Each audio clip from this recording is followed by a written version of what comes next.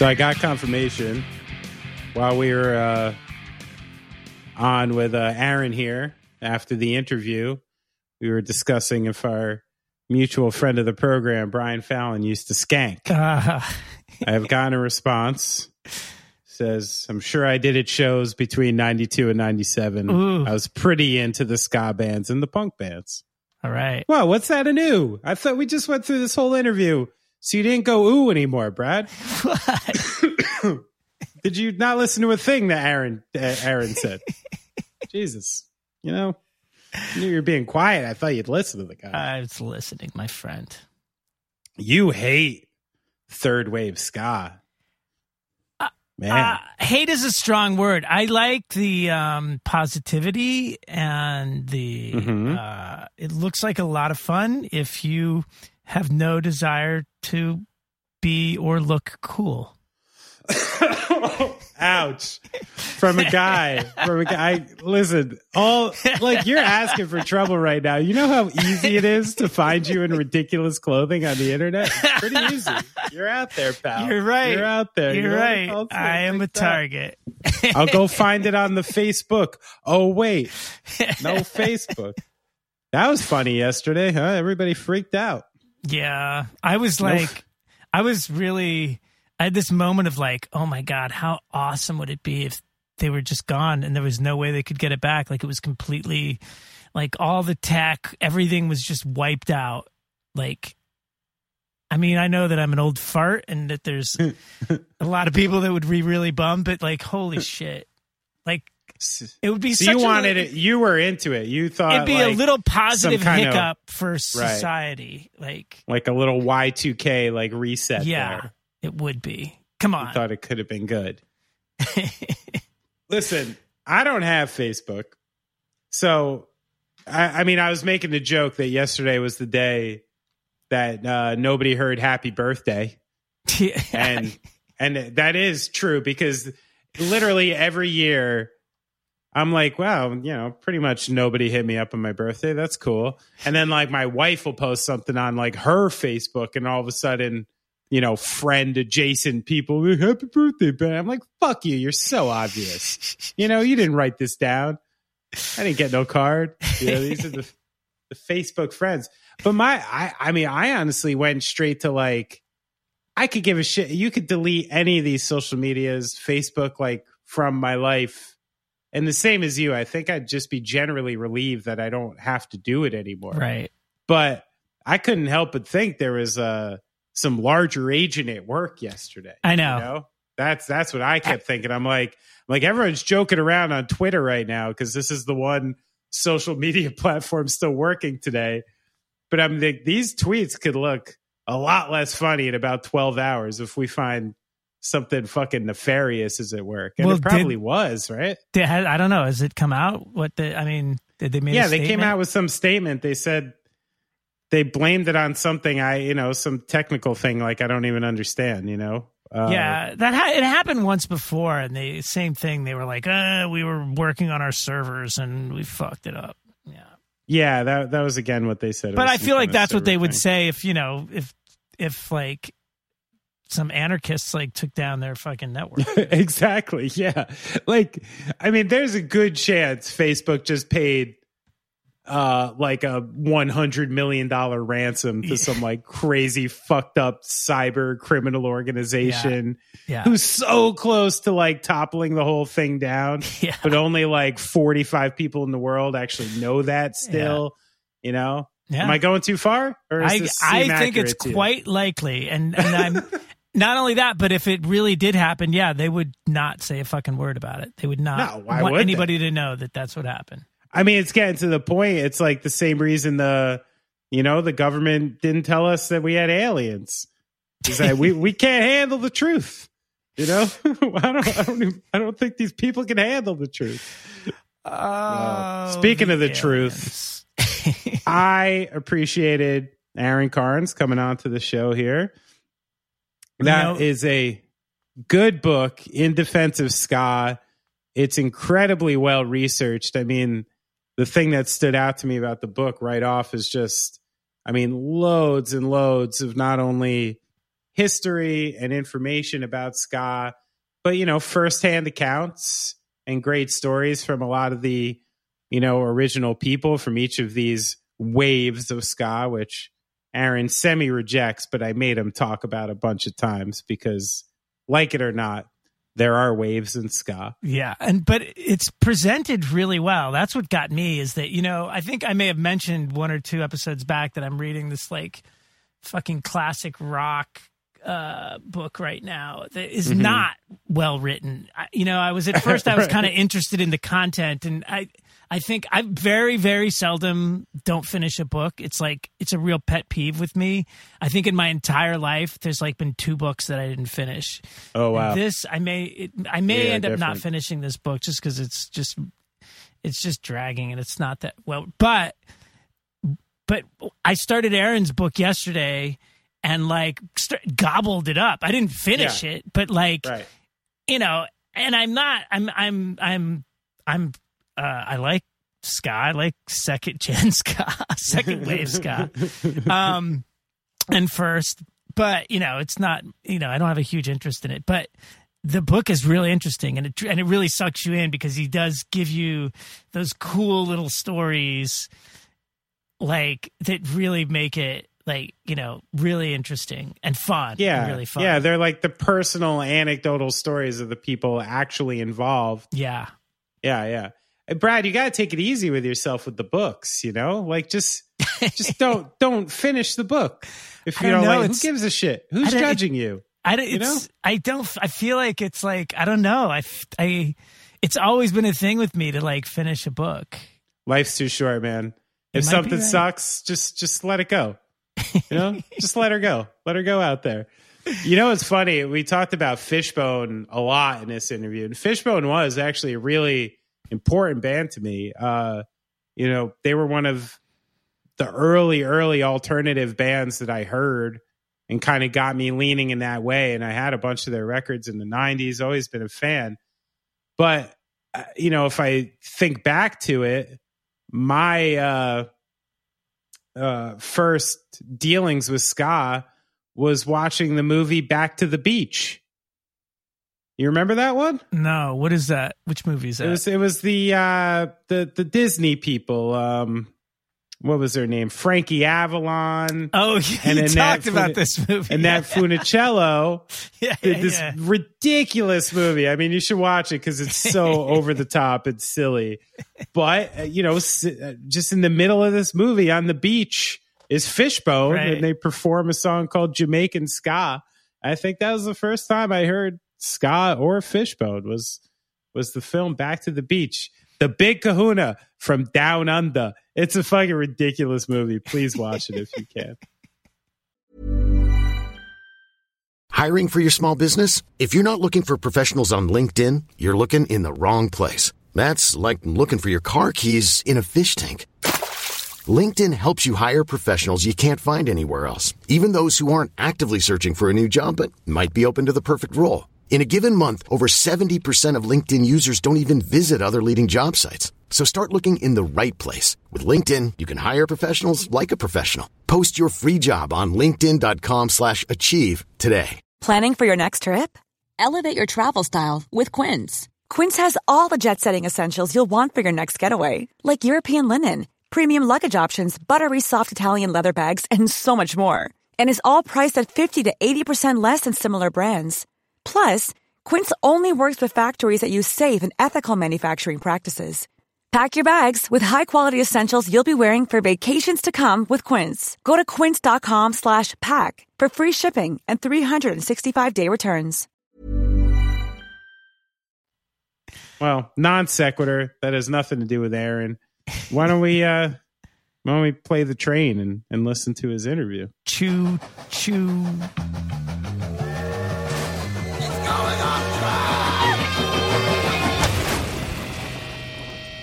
How's it going, Aaron? It's going great. Yeah, sorry to come in hot with baby germs. Oh, I'm here for it. Where are you coming live from? Are you? I know you're in Cali. Are you in a Santa? One of the Santas? I am not in a Santa. I'm in a Sacro, as in Sacramento. Yeah. Okay. State capital. Wow, a Sacramento. So you're a native what did it say in the book? Santa Clara? Is that your native area? I actually grew up in a town called Gilroy. Okay. I don't know if you've probably passed through Gilroy on tour because it is it's an entry point to the Bay Area. It's if you're on the 5 and you take the 152 to get to the Bay Area, you're going to go right through Gilroy. Then it's San Jose is about 30 minutes north. You know how I think I know Gilroy is because I used to be a avid reader of Heart Attack magazine. Okay. And no, not Heart Attack. The fuck am I? That's a bad way to start the interview. What was like the great DIY zine that came out of that area? It was also a late, like Ebullition used to put it out. Yeah, never mind. This is gonna go nowhere. Yeah, it was Heart Attack. It was Heart Attack. Oh my god, I thought I was crazy. So yeah, Heart Attack was a zine that came out of that area from Ebullition Records and stuff, and there was a lot of stories from that scene, and I could almost swear that through the years of being a teenager, I heard the word or the area Gilroy mentioned in there. Yeah, there's not too much happening in Gilroy, but it is famous, quote unquote, famous for being the garlic capital of the world. Oh, go on. Yeah, it's just whatever. Garlic is grown there. No. That's not a whatever. I mean, we're talking garlic. I put this in everything. Like, yeah, so, me like garlic. So the people of Gilroy are garlic people. Well, historically, that's like its main product. It still exists, and when you enter Gilroy, you probably smell the garlic because it's more. But it's there's a big festival every July called the Garlic Festival that's been going on for a long time, and it is a huge draw. It just thousands and thousands of people come, and the food's really good. Don't get me wrong, but yeah, all right. So you got to give me some insight now. This is kind of I've traveled all over this silly country, and like. Most places have something to their credit, like the world's largest tape ball, or corn made. This is garlic. This is a very important thing. Like what happens at the Garlic Festival? Are there games? Are there contests? Garlic contests? The main things at the Garlic Festival are there are games for kids. There's art to be purchased. There's mediocre bands playing, and there is lots and lots of food. So the food is the part that's really the only reason to go, because the food is great. Because garlic goes in pretty much everything that's savory. I mean, they also have garlic ice cream. Side note, which is actually not bad. Yeah, but you go like there's food everywhere, but there's like this one row where they have all the best stuff, like the steak sandwiches and all the just the entrees. And it's just people in town, like that's like their highlight of the year to participate in like preparing this food and stuff. So do you have any background in growing or preparing garlic? I do not know, but it's funny is when I do you go to school with like, oh yeah, that's Chris, like his dad grows garlic. Like, my dad's a land surveyor, and he's like done work on different like garlic, like factories situations. And I remember as a teenager, I joined him once, and we went into this factory, and like from a certain distance, you can smell the garlic. It smells great, but when you go inside, where it's like it's too much. It gets way too strong. Yeah, little pungent. Benny, I've been to a garlic festival. You have? Yeah. Why? I went to a garlic festival upstate New York. No, so you haven't been to the not festival. The garlic festival. I've been to not the premier festival. Gilroy garlic festival. I'm sure that your garlic festival was superior to this inferior garlic festival, which I got pretty bored of after a while, I have to admit. There's only so much you can get out of garlic. In honor of the Garlic Festival tonight, I mean, the Yankees are about to start their one-game playoff against the Red Sox. Game is going to... I decided to interview Aaron instead of watching it. Thank you so much. No, one love. But in honor of the Yankees, my favorite thing to eat at a Yankees game are the garlic cheese fries, which the garlic fries at Yankee Stadium are tremendous. and you just stink of garlic for like you know how when you eat a lot of garlic and then you like burp 36 hours later and there's still like garlic in there for some reason? Yeah. It's very powerful. Have you ever seen anyone in Gilroy just fuck up like raw garlic, like eat it like an apple? Never seen that. But here's the funny thing about growing up in Gilroy, because I lived there till I moved out as my late teens and stuff. Okay.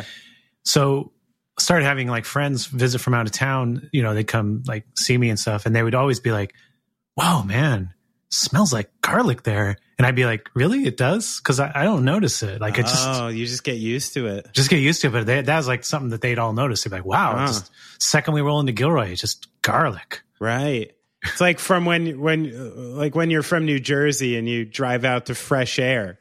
You're like, oh, man, I didn't realize where I live stank like shit this whole time, you know?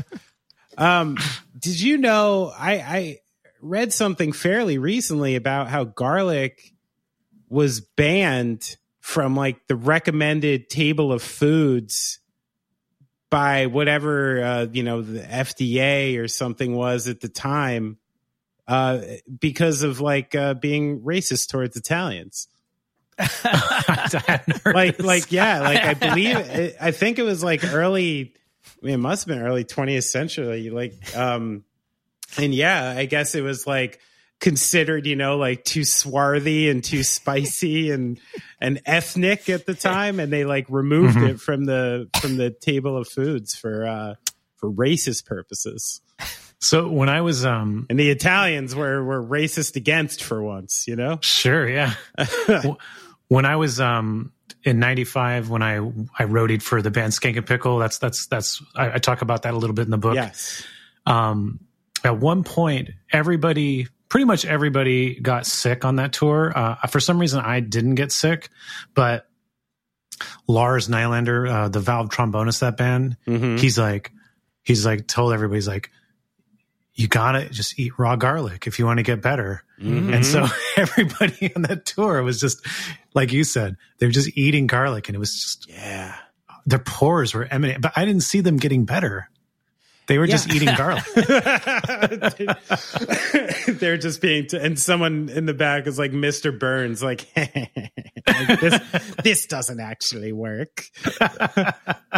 So when you're a kid in Gilroy, I mean, when did you start really actively getting into the scene and also, writing about the scene? Or how much of a scene was there even to be a part of and write about?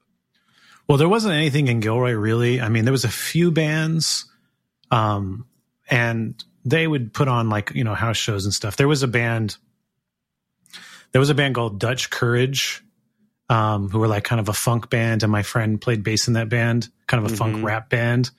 And then when they broke up, they started this band called Salmon, who actually kind of like, they actually scored a major label and everything, but they didn't get beyond the Bay Area.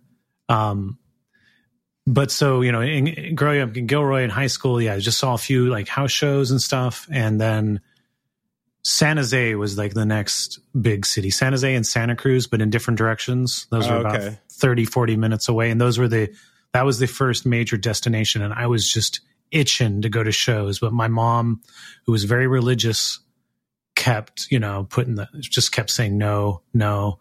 And then finally, like when I was 16, I convinced her to let me, my friend, and my friend's older brother go to see Living Colour and King's X. Oh, cool. Which was a great show. Yeah. And just because the older brother was going, and she's like, okay. But he was way, you had a way chaperone.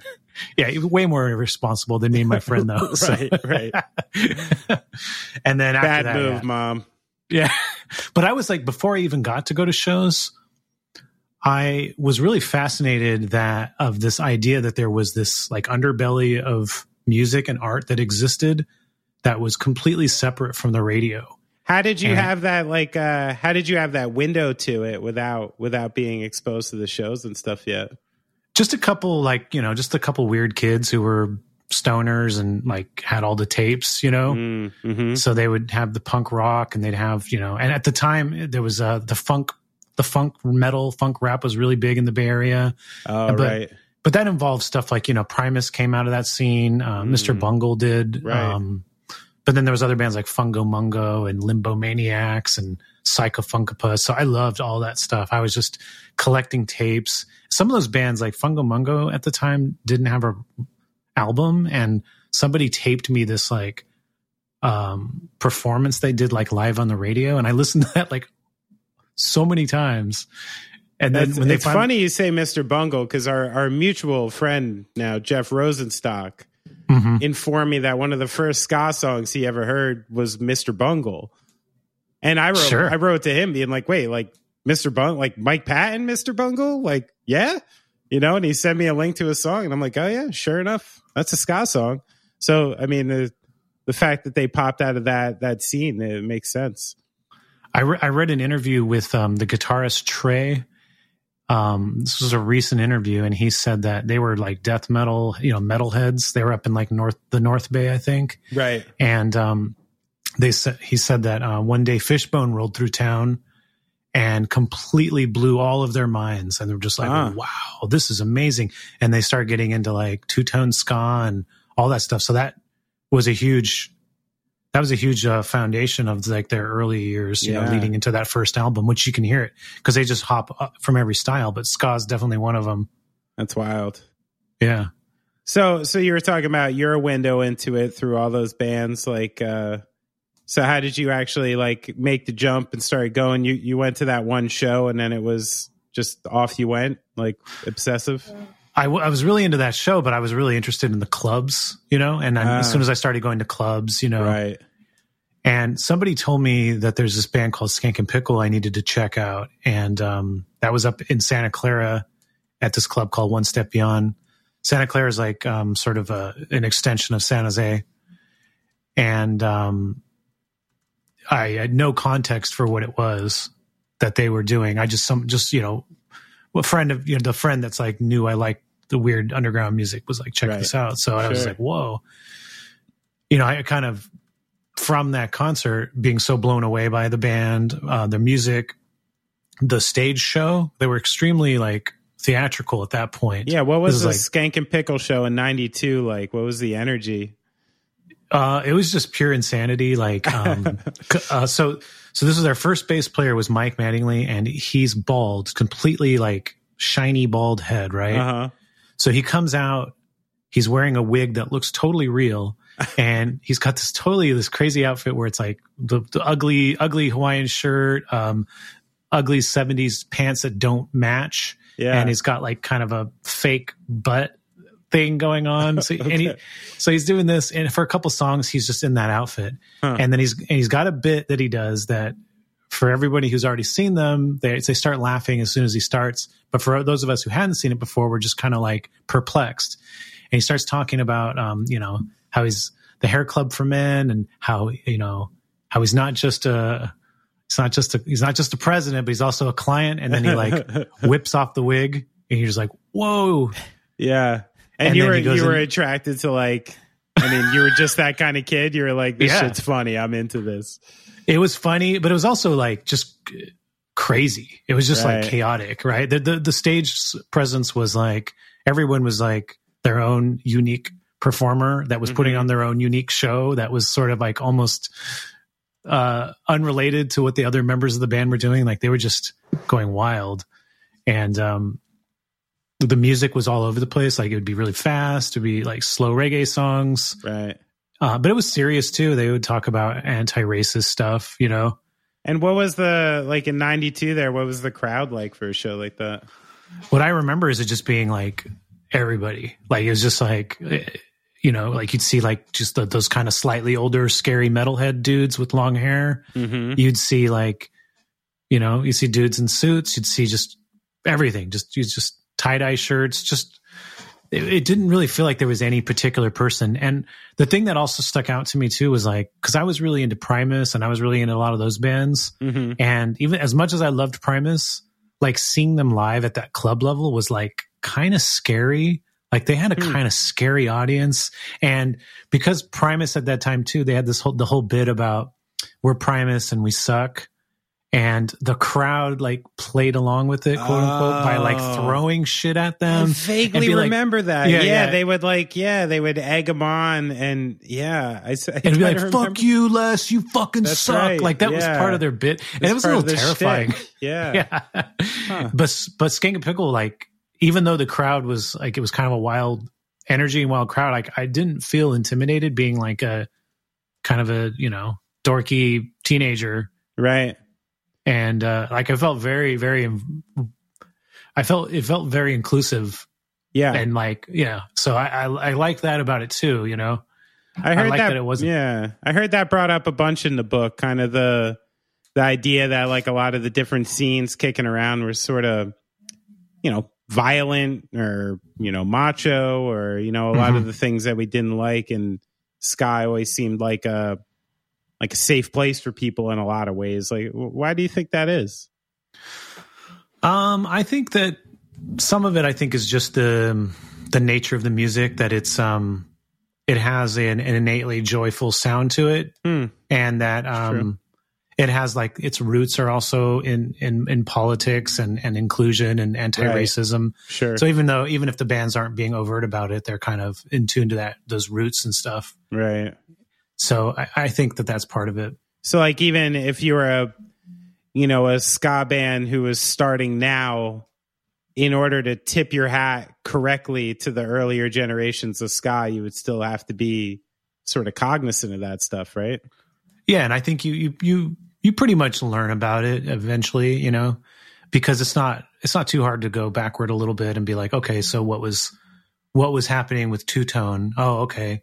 And then, this music comes from Jamaica. I think there's something too about a music having a long legacy too. That's a little different than most alternative forms of music that exist in the underground, like whether it's punk rock or metal. Like these don't have these like, I mean, they've been around a long time, but they don't have these same kind of roots as ska does. So I think that kind of changes the tone and timbre of a little bit.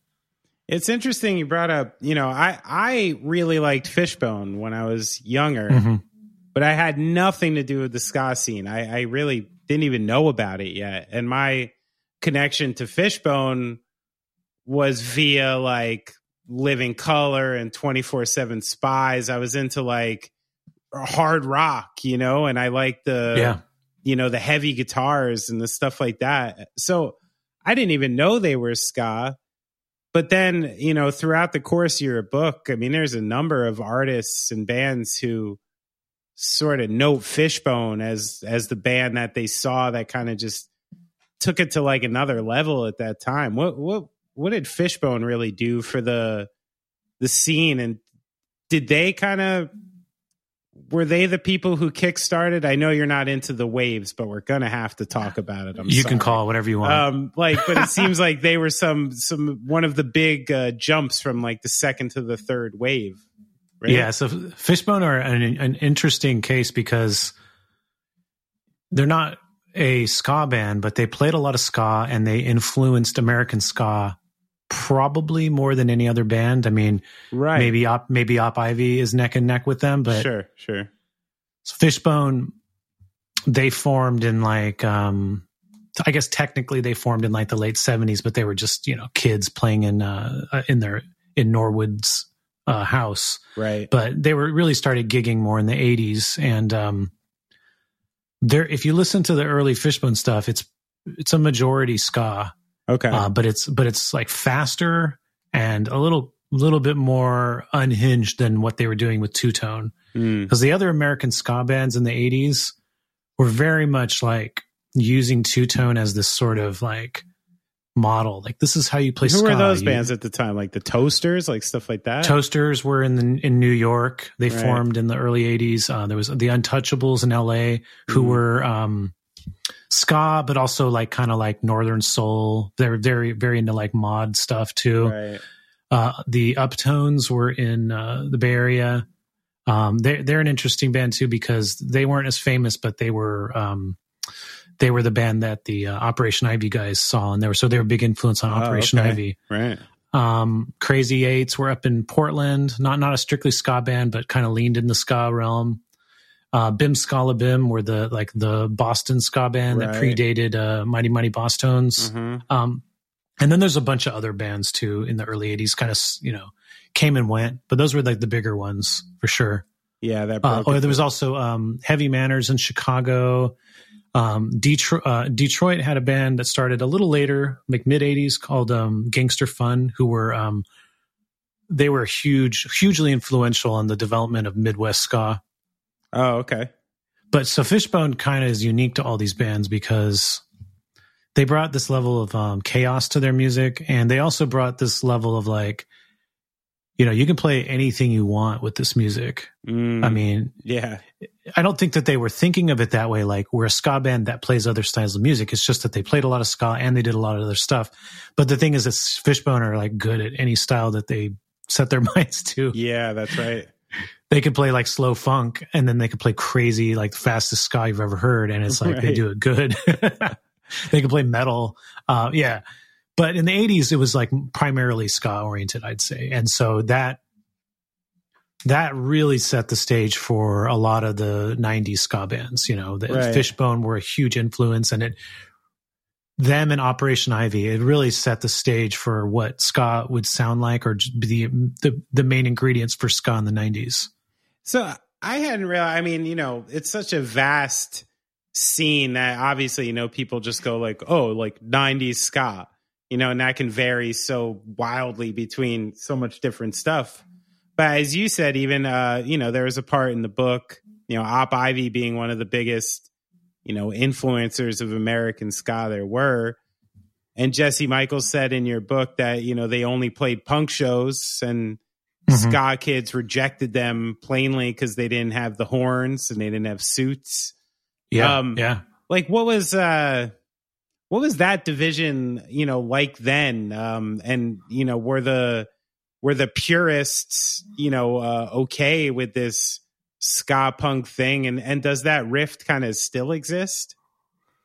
So I think what happened with Op Ivy is that they created their own fan base, and their fan base was punks. And after they broke up is when Operation Ivy really developed a big audience. Yeah. Because they broke up right after or right before the release of Energy.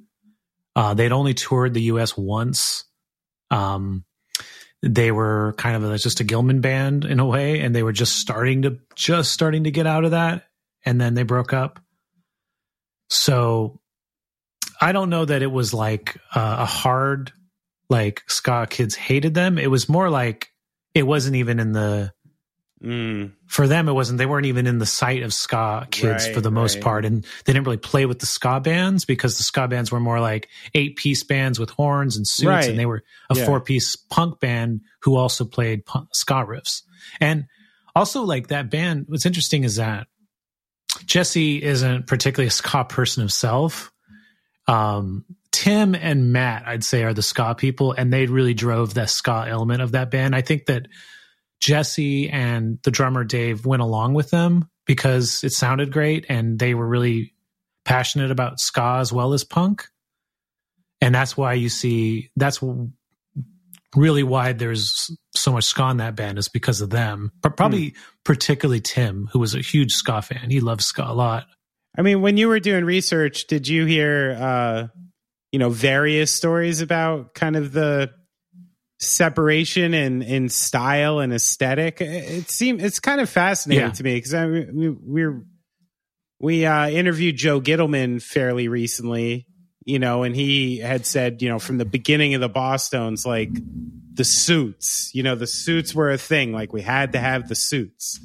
And I felt like it was really like paying an homage to like the things of the past and stuff like that by wearing the suits. So was it sort of kind of a separation or a branch off for some of these bands to aesthetically not take that on?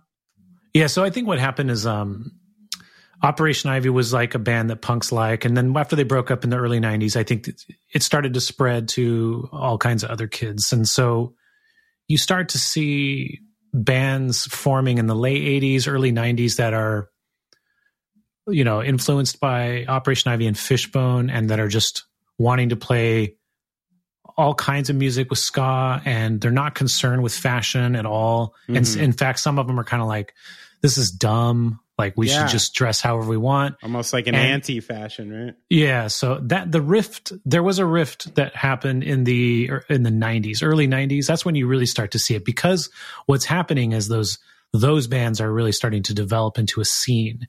And the traditionalist... Was it kind of the American co-option of it too that started that? Was it like we're taking this and the suit thing is English? I don't know that it's English. It's more like, we're evolving it into what our influence is. And I think the suit wearing bands were very much like, this is a music with history, and we know the history backwards and forwards, and we're not going to mess this music up, and we don't like other people messing this music up. So that was sort of the two narratives going on, and that they were clashing a lot in the early 90s to where you start getting these like skinheads and like rude boys that would go to these ska punk shows, and they would just stare at bands, give a dirty look, like, how dare you? How dare you ruin my music? So like traditionalists. Yeah. But what happened was that like those bands just kind of stopped playing together for a while. This was almost like there's this scene and there's this scene, And I think that some of the tension died down by the mid 90s. These days, I don't see much tension. I think it's like, ska, people, a lot of people are like me. They just call it all ska. And then we can discuss the subgenres after, but it's ska. And so, you might see some infighting in like online, but I think that's more an internet thing than an actual subculture division. Right. Because people just like to fight online now about anything. Oh, they love it. But if you go to like shows, I don't think you're going to see this division in real life. How do you, you must have like, it's literally the nature of your book is defending ska, which leads me to infer that you have had to defend yourself a number of times. has that, has that gotten worse? You're an actual ska person who's my age, so your love for ska predates the internet. Has it gotten even harder to have this free form of ideas and one of the most like widely, as we talk in the book, misridiculed types of music? But is it brutal in the internet age being a ska fan? Or does it connect you better? Or now you're more unified?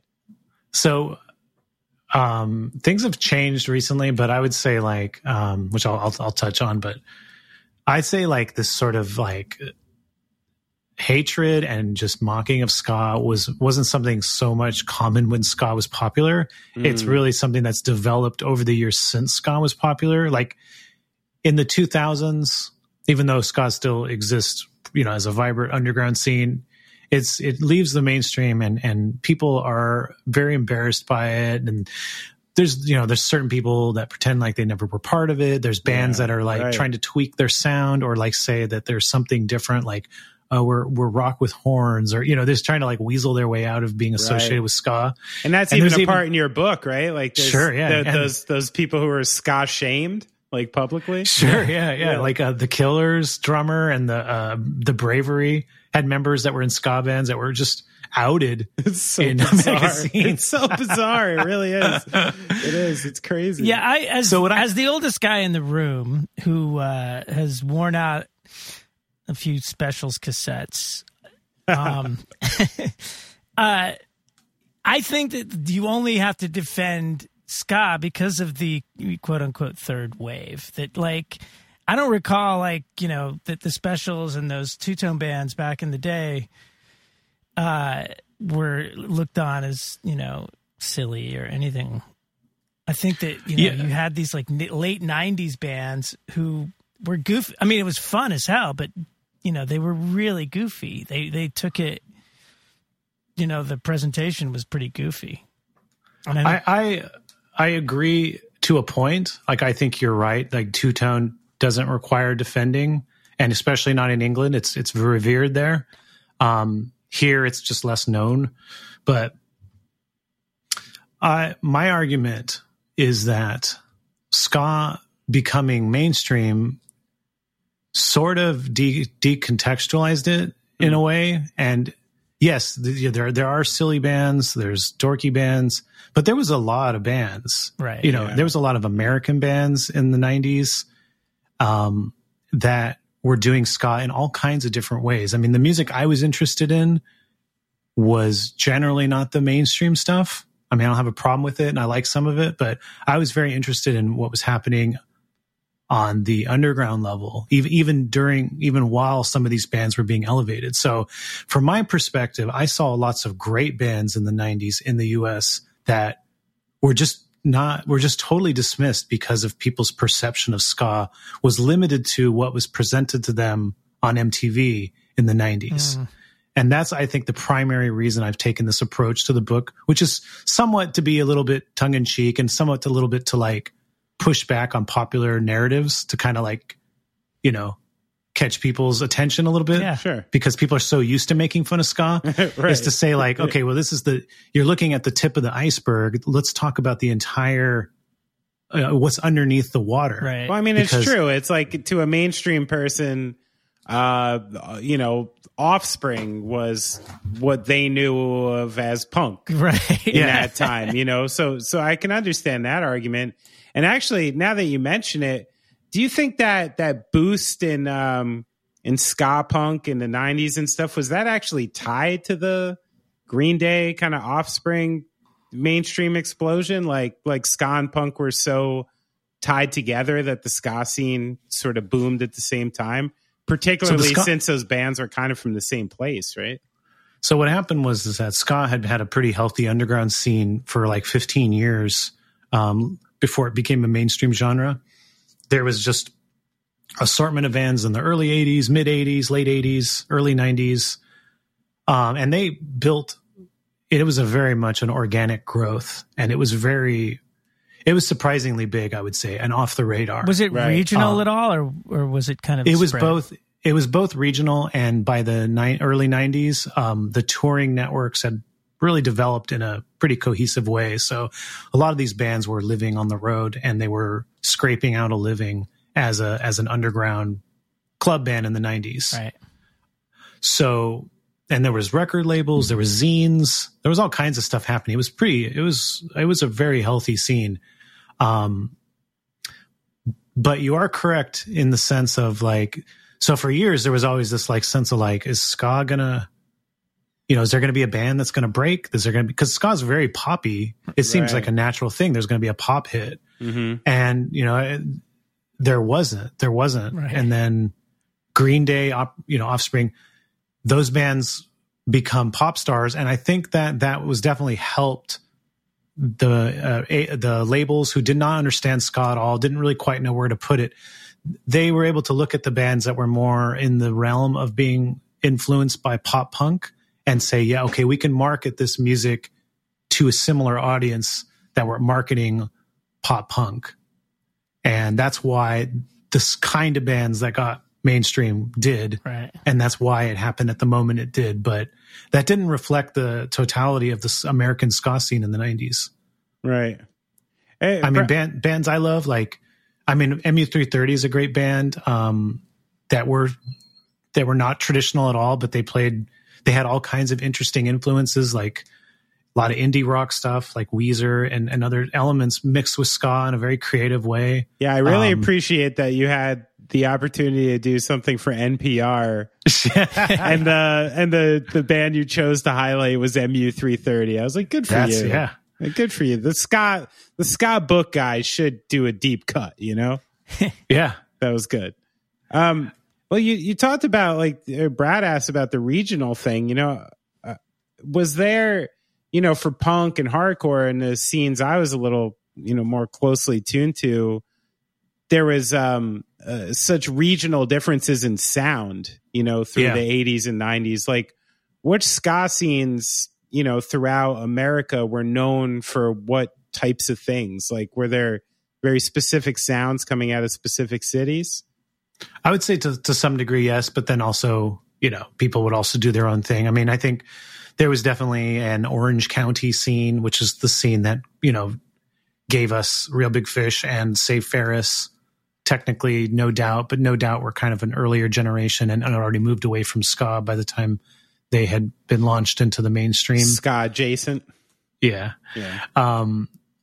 That's sort of like pop punky, sort of, lighthearted thing. I mean, that was pretty more indicative of Orange County, right? Which makes sense if you've been to Orange County. Sure, yeah. We up here in Bay Area, even though it was diverse, I think we were just very influenced by the legacy of Gilman and right. Skank and Pickle were from this area. They started in the late 80s and they were highly influential. I mean, even though they were like almost like vaudevillian level theatrical in the early version of the band, they were also like really diverse musically. Mm-hmm. It was like anything goes with them. And once their first bass player was kicked out of the band, they really pulled back on the goofiness. It was like much more of like and they pulled back on some of the other styles. It was much more of a punk ska thing and diverse, interesting, more political. I mean, the political elements were always there, but they leaned a bit more into it. So I think the Gilman was definitely permeated that scene. New York, I feel like you can kind of see this sort of deeper love and connection to two-tone ska, and some bands definitely brought in a jazz element. Oh, yeah. Like Mephistopheles or something? Mephistopheles were very jazzy, even though people like to talk about how they were satanic. It's really more like those guys were like they had some crazy jazz students on horns because their horn lines are pretty weird. And their shows were fucked up. They were crazy.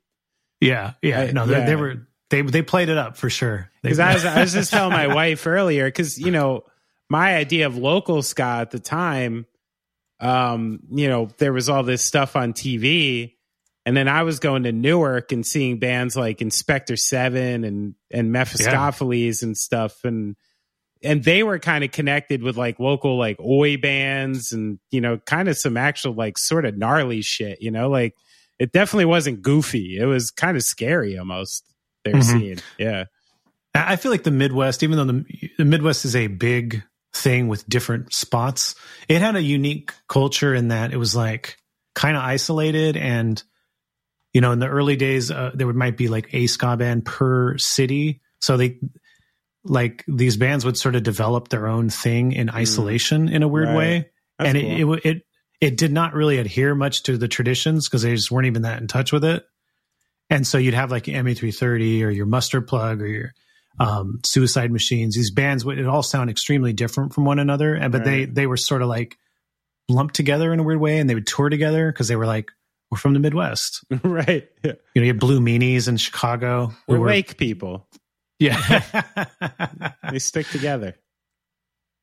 So I think the regions definitely factored in, but the touring became so big by the, especially by the mid 90s, all those bands were touring together and you would see those bands. But I mean, looking back to like, talking to people who grew up in the East Coast, like definitely some of the bands that I was like more in tune with or seemed bigger to me, like was different to them on the East Coast. Like, because like some of the East Coast bands only made it out to California like once or twice, whereas like certain bands would come through California, once or twice a year. Right. So they seem bigger than like, this New York band, like Mephistopheles, I saw like once. I don't know how often they toured out to California, but I can remember wanting to see them and only having the opportunity once. So. Ever catch yourself eating the same flavorless dinner 3 days in a row? Dreaming of something better? Well, HelloFresh is your guilt-free dream come true, baby. It's me, Keke Palmer. Let's wake up those taste buds with hot, juicy pecan-crusted chicken or garlic butter shrimp scampi. Hello Fresh. Stop dreaming of all the delicious possibilities and dig in at HelloFresh.com. Let's get this dinner party started. Hiring for your small business? If you're not looking for professionals on LinkedIn, you're looking in the wrong place. That's like looking for your car keys in a fish tank.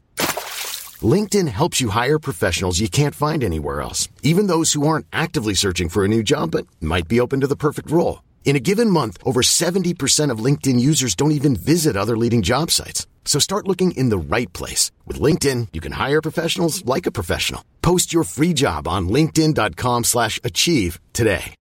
Millions of people have lost weight with personalized plans from Noom. Like Evan, who can't stand salads and still lost 50 pounds. Salads generally for most people are the easy button, right? For me, that wasn't an option. I never really was a salad guy. That's just not who I am. But Noom worked for me. Get your personalized plan today at Noom.com. Real Noom user compensated to provide their story. In 4 weeks, the typical Noom user can expect to lose 1 to 2 pounds per week. Individual results may vary. Since 2013, Bombas has donated over 100 million socks, underwear, and T-shirts to those facing homelessness.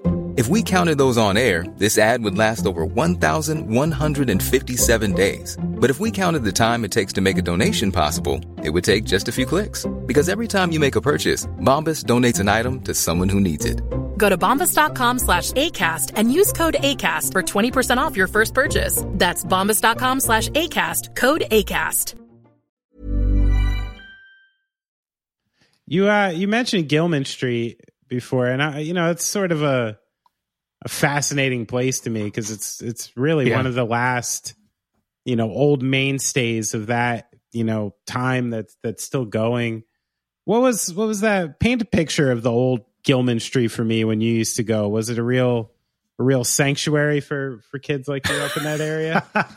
Well, I didn't get to go when I was too young because I grew up in Gilroy, like we discussed, and that's up in Berkeley, which is like probably an hour and a half away. So that it took a little while. I was a little older. Couldn't convince church mom to get you to Gilman Street too young.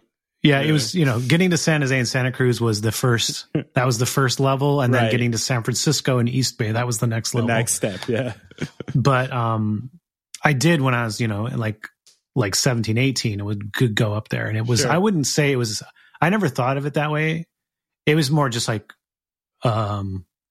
dingy, right? Graffiti everywhere. But was it like intimidating or welcoming? It was welcoming, yeah. Yeah.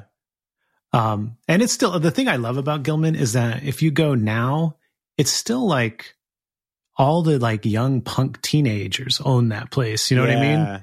It's not just a bunch of old punks like talking about the good old days. I mean, those people are there, but they kind of stay to the back and the kids just go crazy, and the kids have mohawks and are just, that's it. They own that space. So I feel like that's a really cool thing about Gilman. Cool. My book cover was shot at Gilman. Oh, nice. I don't know if I sent you the cover, actually. No, I went straight into the book. Yeah. Yeah. Okay. Yeah, I went straight. That's right. I forgot to send you the cover. So last summer, while we were in the pandemic, I had this idea for the cover of this book. I wanted it to have a little bit of a punch to it. I wanted it to send the message that I was going to punch back on the idea that ska was worthy of being made fun of.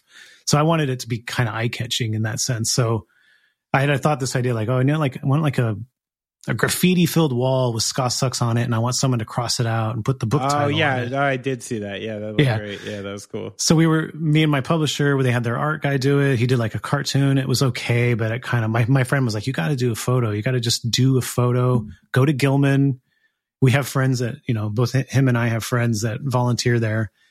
And so I asked, I said, hey, can I come in and just, paint my book cover on your wall and take a photo? They're like, yeah, go ahead. Oh, that's awesome. Fine. Yeah. So we did that. We found a wall. We cleared some of it. We kept like graffiti around the edges. We put Ska Sucks on there, crossed it out, and then put the book cover on there. And we took photos of it. And it was all day during the pandemic, masks, uncomfortable, and also very stressful for me, like whether or not it was actually going to yield a good visual. Yeah, sure. But yeah, and I think it came out great, and I think it actually has that message that I wanted it to have, a little bit of a ska doesn't suck, just like you're thinking ska sucks. It doesn't. Like a little bit of a challenge, almost like, I dare you to read this.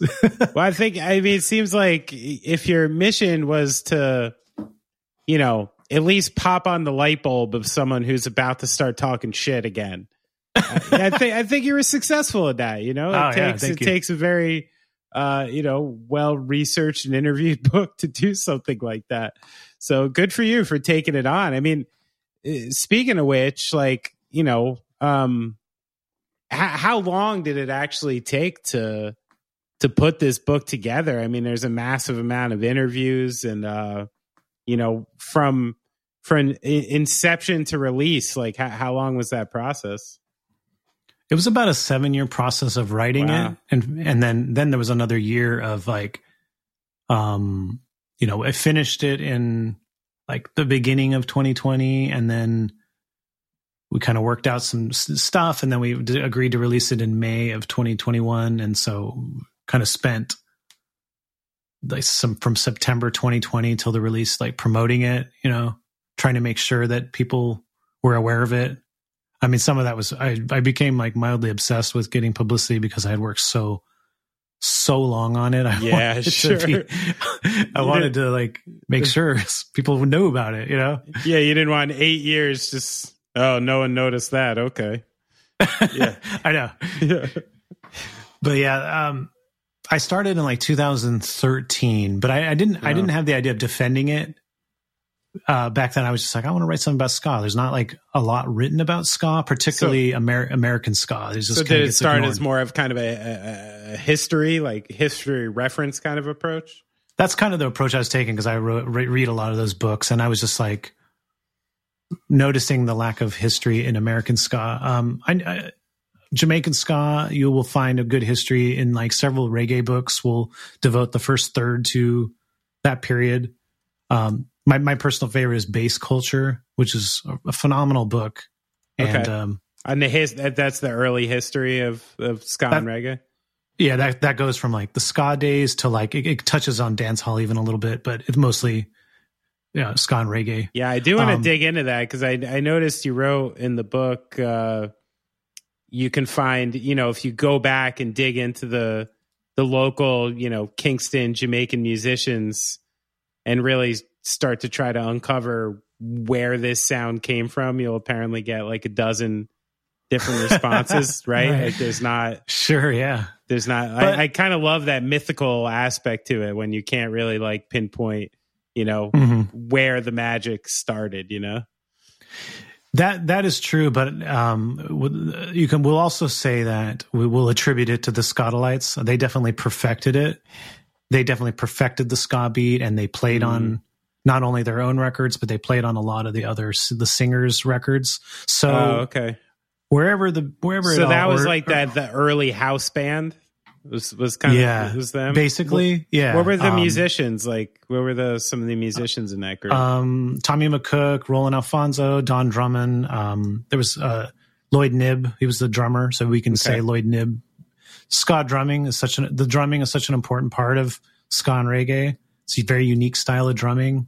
Can we have a Lloyd Knibb appreciation segment here? How much do you know about this guy? I'd love to give him a little I can't really give you a biography on him other than to say that, he's Lloyd Knibb. Not only did he, was he responsible for perfecting the ska beat, but a funny story is that, so the band, you're familiar with the band Hepcat, right? From LA in the 90s? Yes. Yeah. Uh-huh. They were probably the best version of American ska, rooted in Jamaican style ska, even though it was modern. It had modern soul and Latin elements as well, but they were trying to honor the traditional sound.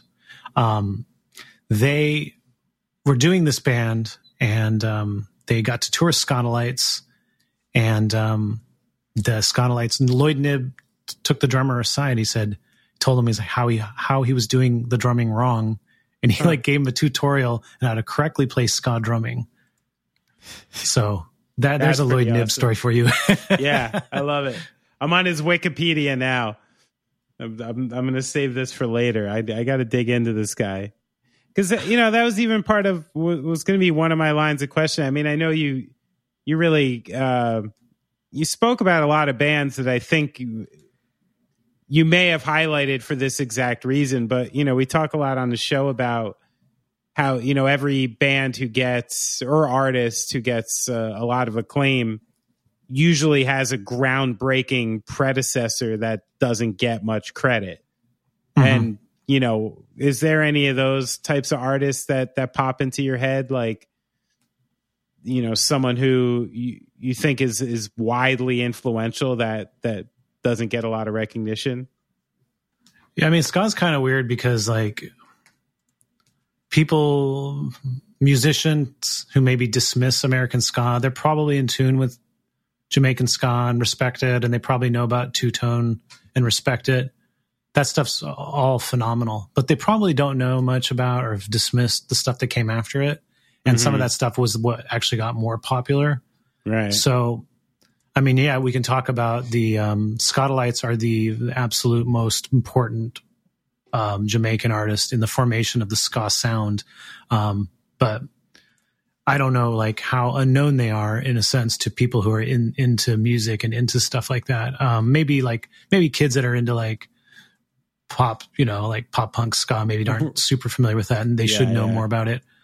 Two-tone ska was like the Specials, Madness, Selector. All those bands are phenomenal.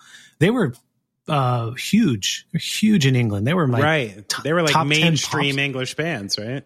Yeah. So if you were in England at the time, you either got swept up in it, or you were at least aware of it because it swept the country for a few years, and so it has a legacy, you know, just like bands that were super famous in the US in the 70s. It has an ongoing legacy that people continue to dwell on and stuff. You'll see some of the most like unique references to the Specials and some of those bands in English bands that you wouldn't think. Like, what's that band called? The Streets. There's some, I feel like you can hear some Specials references or, you know, sounds. Blur. I know Blur were big fans of Specials, and interesting because, you know, they were just like an awesome band that happened like, you know, the generation before. Right. I didn't really think of it in terms of ska, you know. Huh. Well, yeah. In terms of American ska, like, I feel like we cannot talk enough about Fishbone. Fishbone are a fairly known band, but I also feel like Fishbone should have been like the biggest band to come out of the 90s. Like, they should have been like real Red Hot Chili Peppers, like that level big. Yeah, right. But and unfortunately they weren't. I mean, they had The Reality of My Surroundings. That album came out in 1990, which is a really good album. It's not really a ska album. It goes into some pretty unusual territory, both in terms of the styles of music, and it's an album that's, I don't know if I want to say it's political, but it definitely portrays an image of what it's like to be Black in America. Sure. So you think about like 1990 alternative rock audiences listening to this really diverse record, talking about racism. I mean, you can kind of see why it did not. It flopped. Yeah, it's true. I mean, it's just kind of like the early like Lollapalooza crowd at that point was. Yeah, but that was the record where that was the record where they were sort of positioned to take off. You know, right. in terms of like the momentum they'd built and sort of like the label had kind of thought like, okay, this is it. And the song that they picked to be their breakout single, Everyday Sunshine, was like, kind of like a gospel punk song. What a weird choice. I mean, I love this song, but what a weird choice. Yeah, that's funny. I remember that one. So speaking of doing interviews, this question actually came again from mutual friend of the program, Jeff Rosenstock. And, you know, I was like, what do you got for Aaron? You know, he's at first, actually, you'll appreciate this. I texted him. I'm like, yo, let's get a little quiz going here. You know, like let's try to stump the expert. And Jeff, like, admittedly was like, dude, I don't think me and you could stump him as far as this goes. Like, he just knows more than us. I'm like, all right. I'm like, so what, you know, one of the things he wanted to know, speaking of interviews, was there anybody, you know, while doing this that was hesitant to speak about their ska past, their lurid ska past? So I feel like maybe I didn't get that, but sometimes people don't respond. So you don't right. really Maybe know. those were the ones who were hesitant. Yeah, that's true.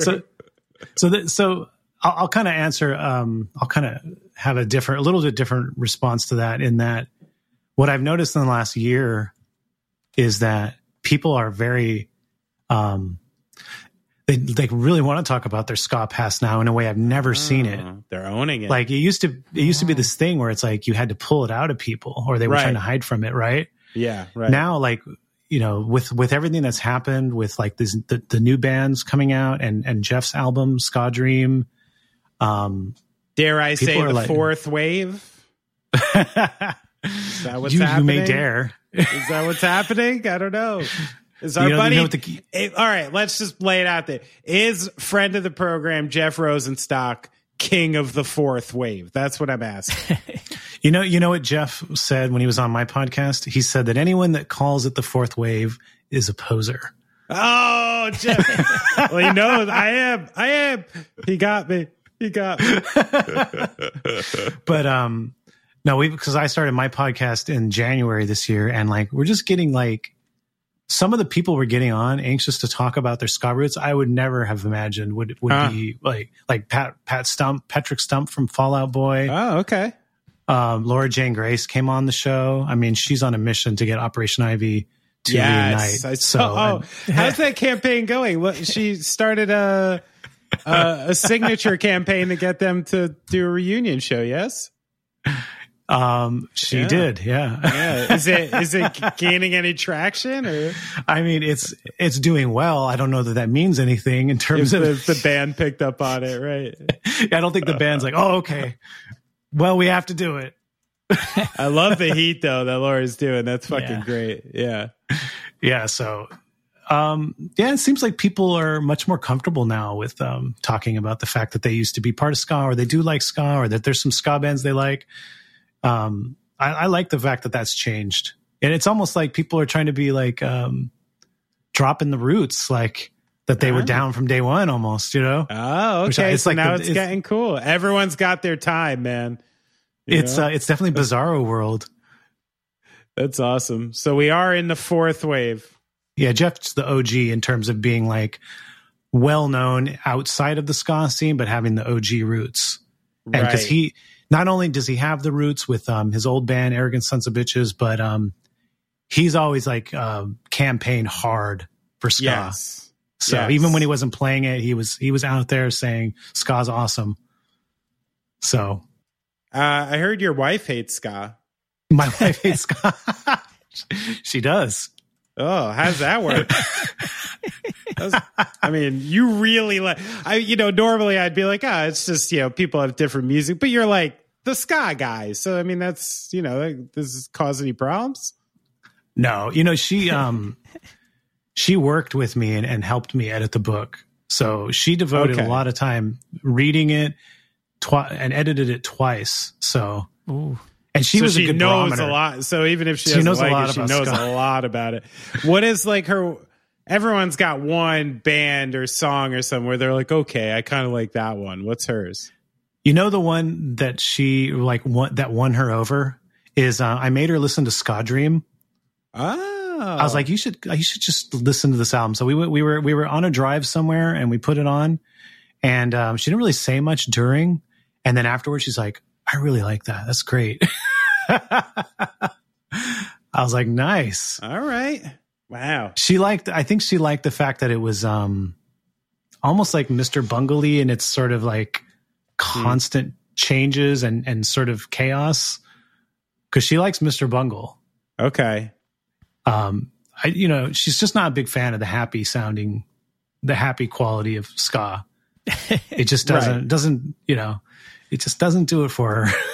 I mean, in all honesty, I think that's what threw me off for a long time too. And I think that's where some people, but it wasn't just ska. It was pop punk too. It was like anything that wasn't serious. I was like a broody little kid. You know what I mean? Like I was looking to get mad. I was looking for like those places to put my emotions. I wasn't looking to like be like, oh, Saturday's coming. Like I can dress up with my friends and be happy. I was like, Saturday's coming. I'm like going to put on the shittiest hoodie because it's about to get ripped apart at this show because we're about to go beat the shit out of each other. You know, it was like just a different place that it was going. And I think it's a credit to ska that I always saw it as this perpetually over the top positive kind of thing. For a broody like 16-year-old, it wasn't exactly what I needed at the time. But now in hindsight, I like the fact that it's got this kind of, at the time it had this, like we talked about earlier, this very welcoming sort of thing. It's there for anybody who wants it, right?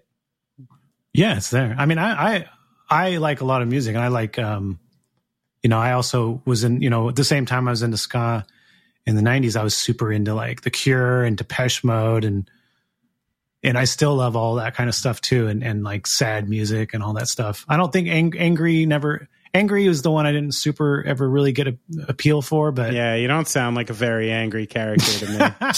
I don't hear it in your voice. I think I have a theory. Can I talk to you about my theory? I want to hear your theory. I think after a certain point, you were kind of only getting a certain type of person who was actively playing the horn through high school. And every ska band required a horn section. So if you just go to any town in America and scout like the brass, the section of the school band, I mean, no offense to these characters, you're not exactly getting really cutting edge high school kids there. You're getting horn kids. So that's where I wonder, my theory might be, Penny, you better be careful. You're gonna get canceled here. No. Listen, be careful.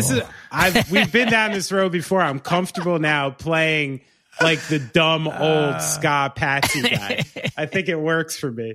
Are you saying that ska people are nerds, Benny? I was saying that if you're putting a 9-piece band together and there's like 100 9-piece bands in America and you need to fill 3 or 4 of these parts with horn players, yeah, I'm sorry. You're going to get a high percentage of nerds. And maybe that's why it happened a little.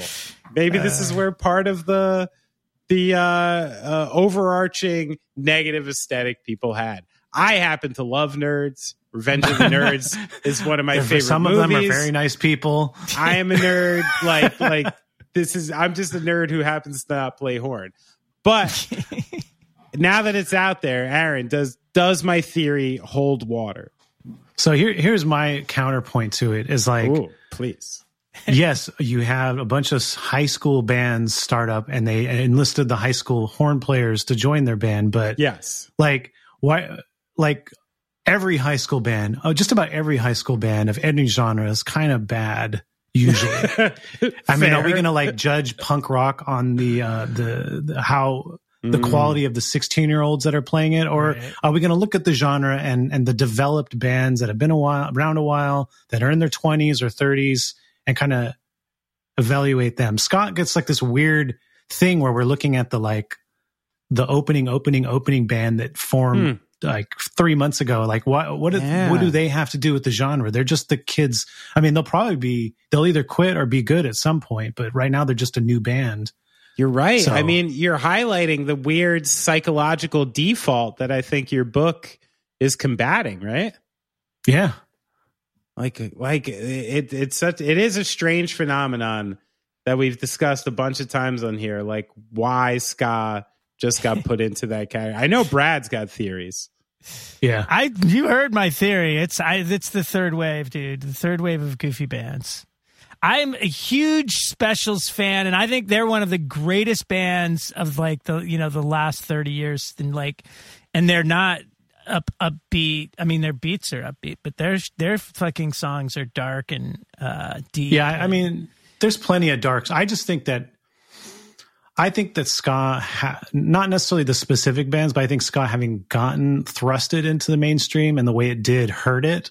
But I don't like hold that against any specific band. I kind of point the finger more at the way that the culture and the labels and the tastemakers presented ska and the bands they chose and the way they chose them. So I think that when the point you make, and I think a lot of people make that point, it's sort of like it's sort of like blaming the bands, like, oh, you bands ruined ska. I don't think that's the case. And there was a lot of great bands. I mean, what if different bands had been elevated and ska was I get exactly differently? What you're saying, and that's really, it is on the the labels are going to package what is kind of, I mean, they're going to go for what seems kind of the more hyper, real package, like.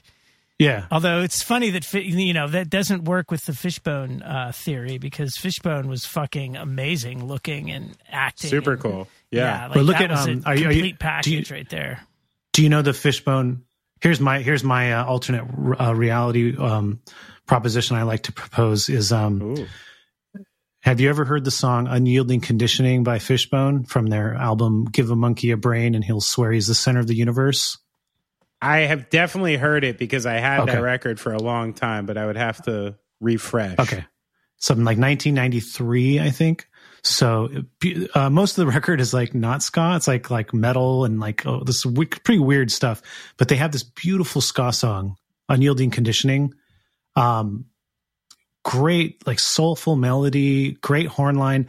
The lyrics, we had Angelo Moore on the podcast and he talked about, I asked him about that song. He gave me like an 8-minute answer, which was just about how, society like hammers us with all of these like ideas and narratives that we're forced into. I mean, I don't want to try to paraphrase his answer because it was just a beautiful concept that he was presenting, that the lyrics came from.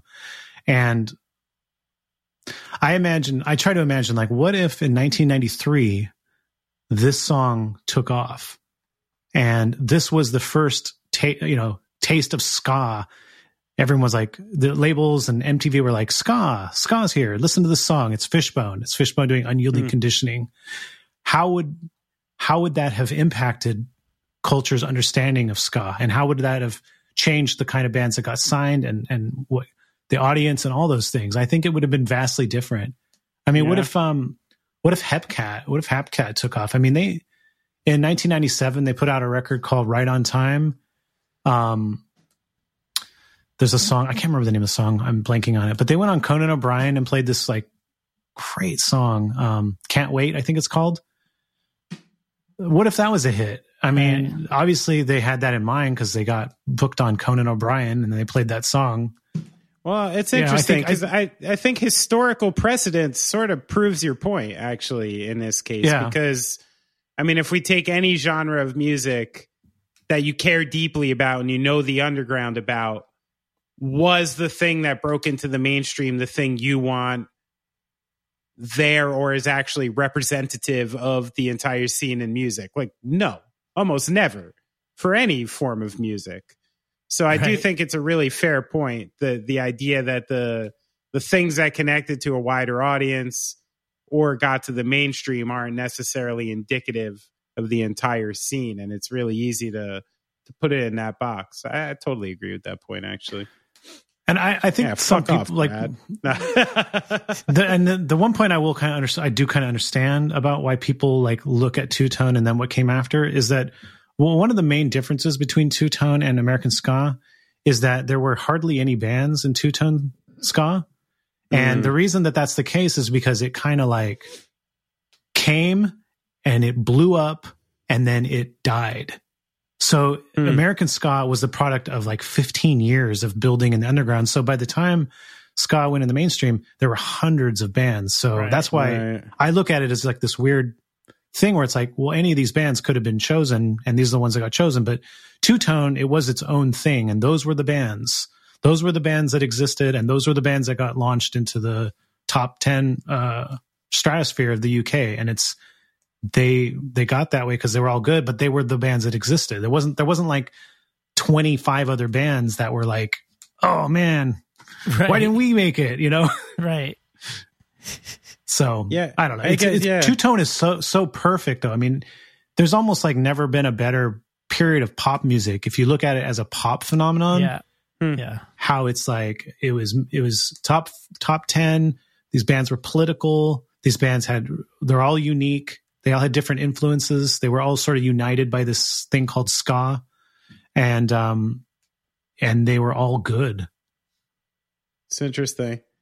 Do you think, obviously music in general, the presentation of it is leading, towards a much more visual element at this point, with YouTube and video stuff and the things you have to connect to music now that you didn't have to. And, I could watch that Ska-Tune Network all day. Like the videos he makes are so like, they're just like gripping. I don't know. I watch it and I'm like, I don't even know why I'm watching this, but I could watch it for like 45 minutes because it's sort of infectious. Do you think, the new presentation of music actually lends itself to ska? And what's your predictions for the genre moving forward? Are there young bands pushing the envelope further right now? Is anyone doing like a digital element? Like what's going on in ska? What do you predict moving forward? I definitely think we're in an interesting period of time where we're going to see, we're already seeing new bands gain traction. I think there's been new bands for, the last 20 years, but they've always been kind of eclipsed by the 90s legacy bands like the Real Big Fish and Less Than Jake and Mighty Mighty Bosstones. Those have always been the bands that everyone's focused on, even though they're after their main period of time, right? The known songs. But these new bands, Catbite from Philadelphia, Bad Operation from New Orleans, We're the Union. They're from all over the place.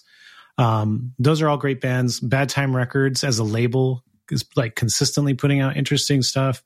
So Ska-Tune Network definitely plays on that sort of internet nostalgia thing. But Jeremy, who runs that site, has interesting original music, and they are putting out a record in the very near future. I've heard a few tracks. It's cool. Very interesting.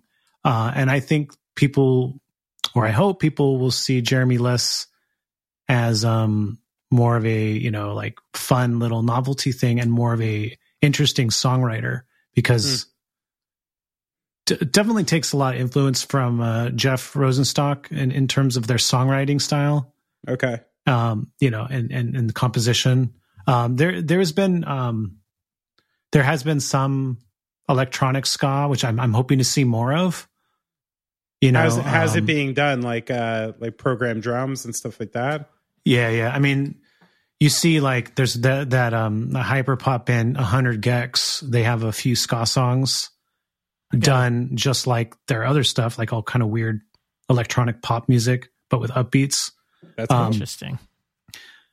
But there's a few artists that are just like doing that. There's an artist named Eiklers who he has an album out, but it's kind of less ska, but he's got an album coming out that's much more into this vein of like electro ska. And I think it's really interesting. I feel like we're going to be seeing more of that because it makes more sense for kids who are younger and have been around electronic music. And also just the idea of like, it's how hard is it to put together a 7-piece band and really imagine going on tour right now as playing basements. I mean, like if you're one or two people, it's way more like a doable thing. That's now true. With like just amount, like in the 90s, like gas was like so cheap, and you could sell CDs, and people bought CDs, and they costed like $1 to make, and you could sell them for like $10. Yeah. So it's just a lot harder to like make it on the road as a ska band. Even like bands like Catbite and Bad Operation, they're like, Catbite's like a 4-piece band, so they don't have horns, they have organ. Bad Operation has one guy that does trombone and keyboard, and so like I feel like even like being a 4 or 5-piece band is like a way more doable thing too nowadays than like being like 6 or 7. It was barely doable in the 90s, but I mean, people pulled it off because the money was there. Yeah. So to reduce the carbon footprint of ska, we're gonna We're gonna digitize horns from now on. But I think like what I'm seeing and what I hope we continue to see is that it is like it is building from the bottom up. Like these bands are creating interesting music and they're connecting with their audience, and the audiences are connecting to it. There hasn't been a whole lot of interest from outside. So what's curious is that like when Jeff put out his album, every outlet was like, okay, we got to cover this. It's Jeff Rosenstock. Right. And then, there was a few articles that were like, Ska's back, that were written in mainstream presses. And I got like wrapped up in that, which was great for me in my book, but wasn't really the point of my book either. Right. It was just odd timing. And, but where are those places now? Are they reviewing these new bands' albums? So far, they're not. Right. It was just they got kind of caught up in the like, oh, there's a thing happening. Let's talk about the thing, and not really take an active interest in it going forward. But I think that in the underground and in the actual scene, I feel like that's growing, and it has potential to grow more. And if it continues to grow more, and if the bands are good, people will start coming to it. That's awesome. But I love it. We'll see. I mean, that's like the hopeful answer. Much respect to Catbite too. That's a good group. It is a good group. Yeah. So, Aaron, I appreciate all this time. I have one final question for you before we get out of here. Sure. And we're going to use the desert island scenario. You're on a desert island. You get dropped. You can have one record that is not ska. One record, not ska. All right. I thought you were going to make me choose a ska record. It's actually much easier to choose a not ska record. Oh, okay. Good. My favorite record is 69 Love Songs by the Magnetic Fields. Ooh. Wow. And then bonus, it being like 3 albums long. Since it's 69 there you go. songs. You got some extra tracks. You got plenty of music to listen to. Yeah. Well, Aaron, good for you for, as you say, you're out there, you're the ska guy, and you had a very, very credible answer to my question. So good for you. You're coming out clean, Aaron. You're doing good. Nice. But I appreciate your mission in the world. I greatly support you and my friends Jeff and Catbite. And even though I sometimes come off naive about this stuff, I am an appreciator of it. And are you still there? I thank you. And your book was awesome. I read a good portion of it through the last 24 hours. It's really cool. So thanks for coming on, man. Sure. Thank you for having me on. Planning for your next trip? Elevate your travel style with Quince. Quince has all the jet-setting essentials you'll want for your next getaway, like European linen, premium luggage options, buttery soft Italian leather bags, and so much more. And is all priced at 50 to 80% less than similar brands. Plus, Quince only works with factories that use safe and ethical manufacturing practices. Pack your bags with high-quality essentials you'll be wearing for vacations to come with Quince. Go to quince.com/pack for free shipping and 365-day returns. Hold up. What was that? Boring. No flavor. That was as bad as those leftovers you ate all week. Keke Palmer here. And it's time to say hello to something fresh and guilt-free. Hello Fresh. Jazz up dinner with pecan-crusted chicken or garlic butter shrimp scampi. Now that's music to my mouth. Hello Fresh. Let's get this dinner party started. Discover all the delicious possibilities at HelloFresh.com. Even when we're on a budget, we still deserve nice things. Quince is a place to scoop up stunning high-end goods for 50 to 80% less than similar brands. They have buttery soft cashmere sweaters starting at $50, luxurious Italian leather bags, and so much more. Plus, Quince only works with factories that use safe, ethical, and responsible manufacturing. Get the high-end goods you'll love without the high price tag with Quince. Go to quince.com/style for free shipping and 365-day returns.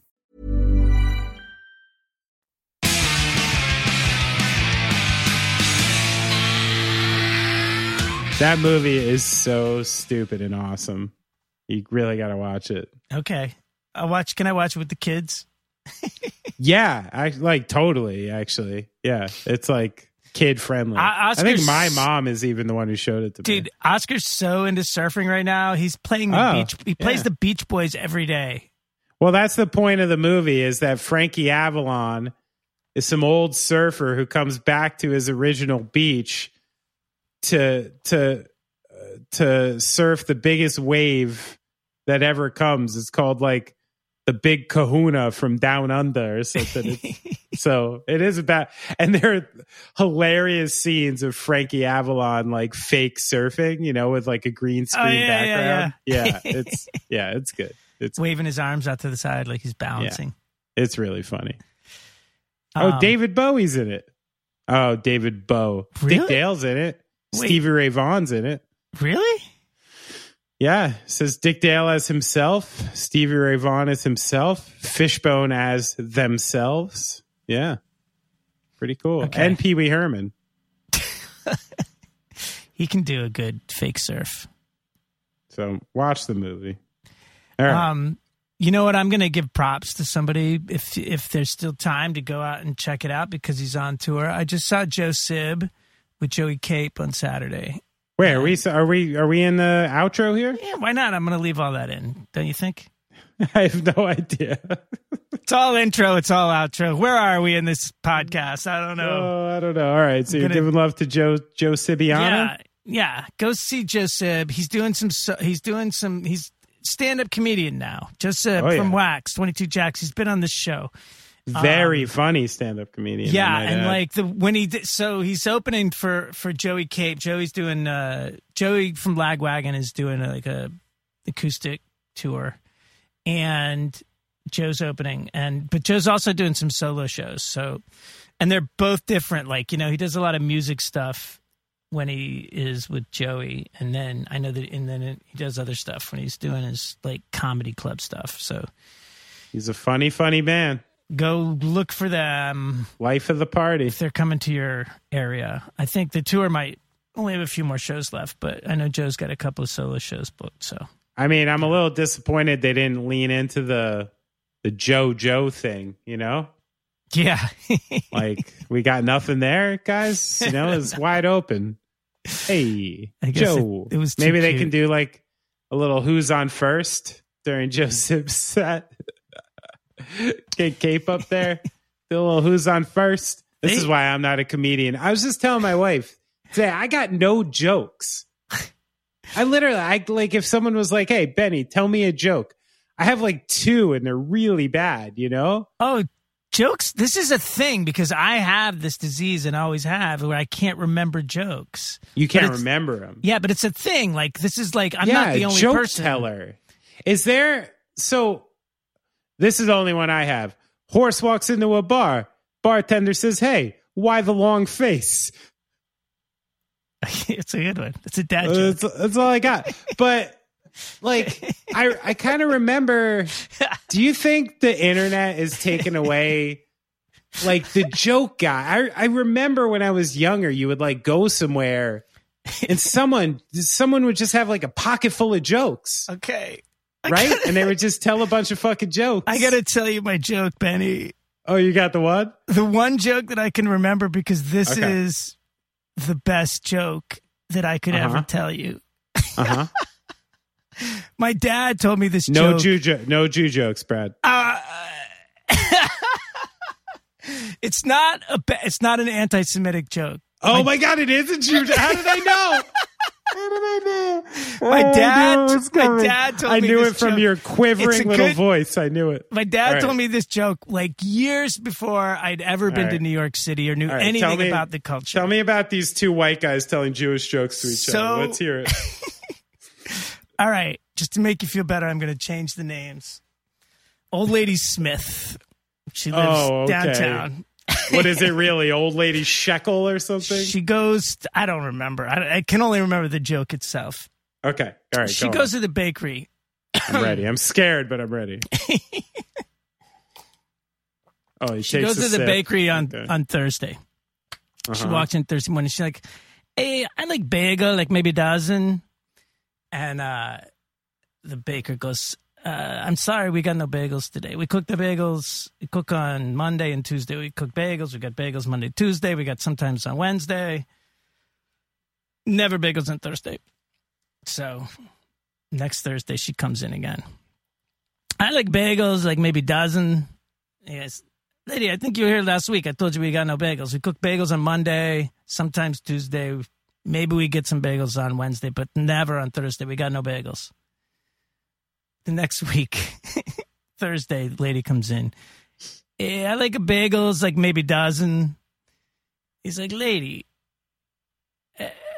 can you spell? She's like, yeah, I can spell. Can you spell dog, D-O-G?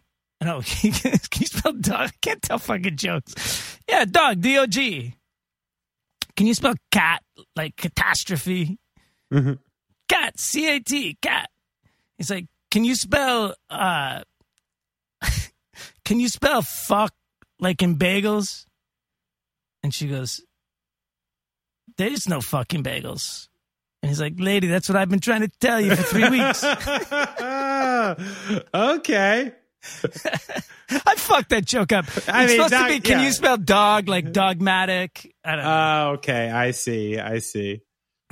Maybe the next time you really knock them dead. I'll go back and edit that and overdub it. No, I won't. I'm an idiot. Well, I'm just really, listen, I'm relieved that it just wasn't a racist joke. But it did have a bad accent that was not totally decipherable. Yeah, I was getting ready. I was like, oh God, is that? I'm like, all right, at least that's a sort of blanket European accent. It's not. If you were like, oh, excuse me, good sir. Do you have any bagels today? Oh, good. Oh, fault. Like then I'd. Oy vey. Oy vey. Well, as usual, if you enjoyed the program, maybe you can go on and give some stars, or if you'd like, I know, give us a nice review. Just listen, normal. A couple people make it a genuine review. No. Stop it, Brad.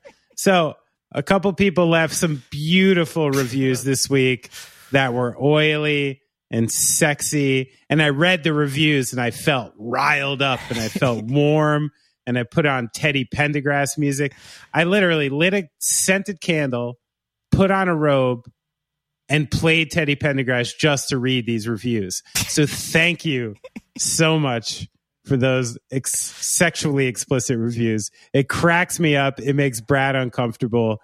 Let's keep it coming, my friends. And slowly the robe fell open. That's right. And Benny was there by himself. He reached. On your third sentence, I was uncloaked. By the fourth, I was shorn. And by the fifth, I was engaged. I should write a response to these reviews. We also have a Patreon. Yes, we do. I hope Brad's been putting stuff on, but we have a Thursday night fireside chat where we all engage with each other and share the spoils of the week. So if you like the program, join up for these things. You can leave us a little tip on Venmo at Off Track. I'll take it. These kids ain't cheap. Whatever. But yeah, the reviews are nice. Catch up with Aaron. Instagram at Aaron_Carnes, Carnes. Twitter, he is at Aaron Carnes with no underscore. Mm-mm. And Facebook, he is at Carnes. Oh, he's at Carnes Aaron on Facebook. Doy. Facebook's working? It's all good? Waking up. Yeah, and catch up with us at Going Off Track wherever you get your social media. Well, the Yankees are down 3-0. Ugh. Fucking sucks. I'm going to go watch the rest of this game against the Sox. But everyone, love everybody this week, and don't be a dick. And hopefully we'll see you next time.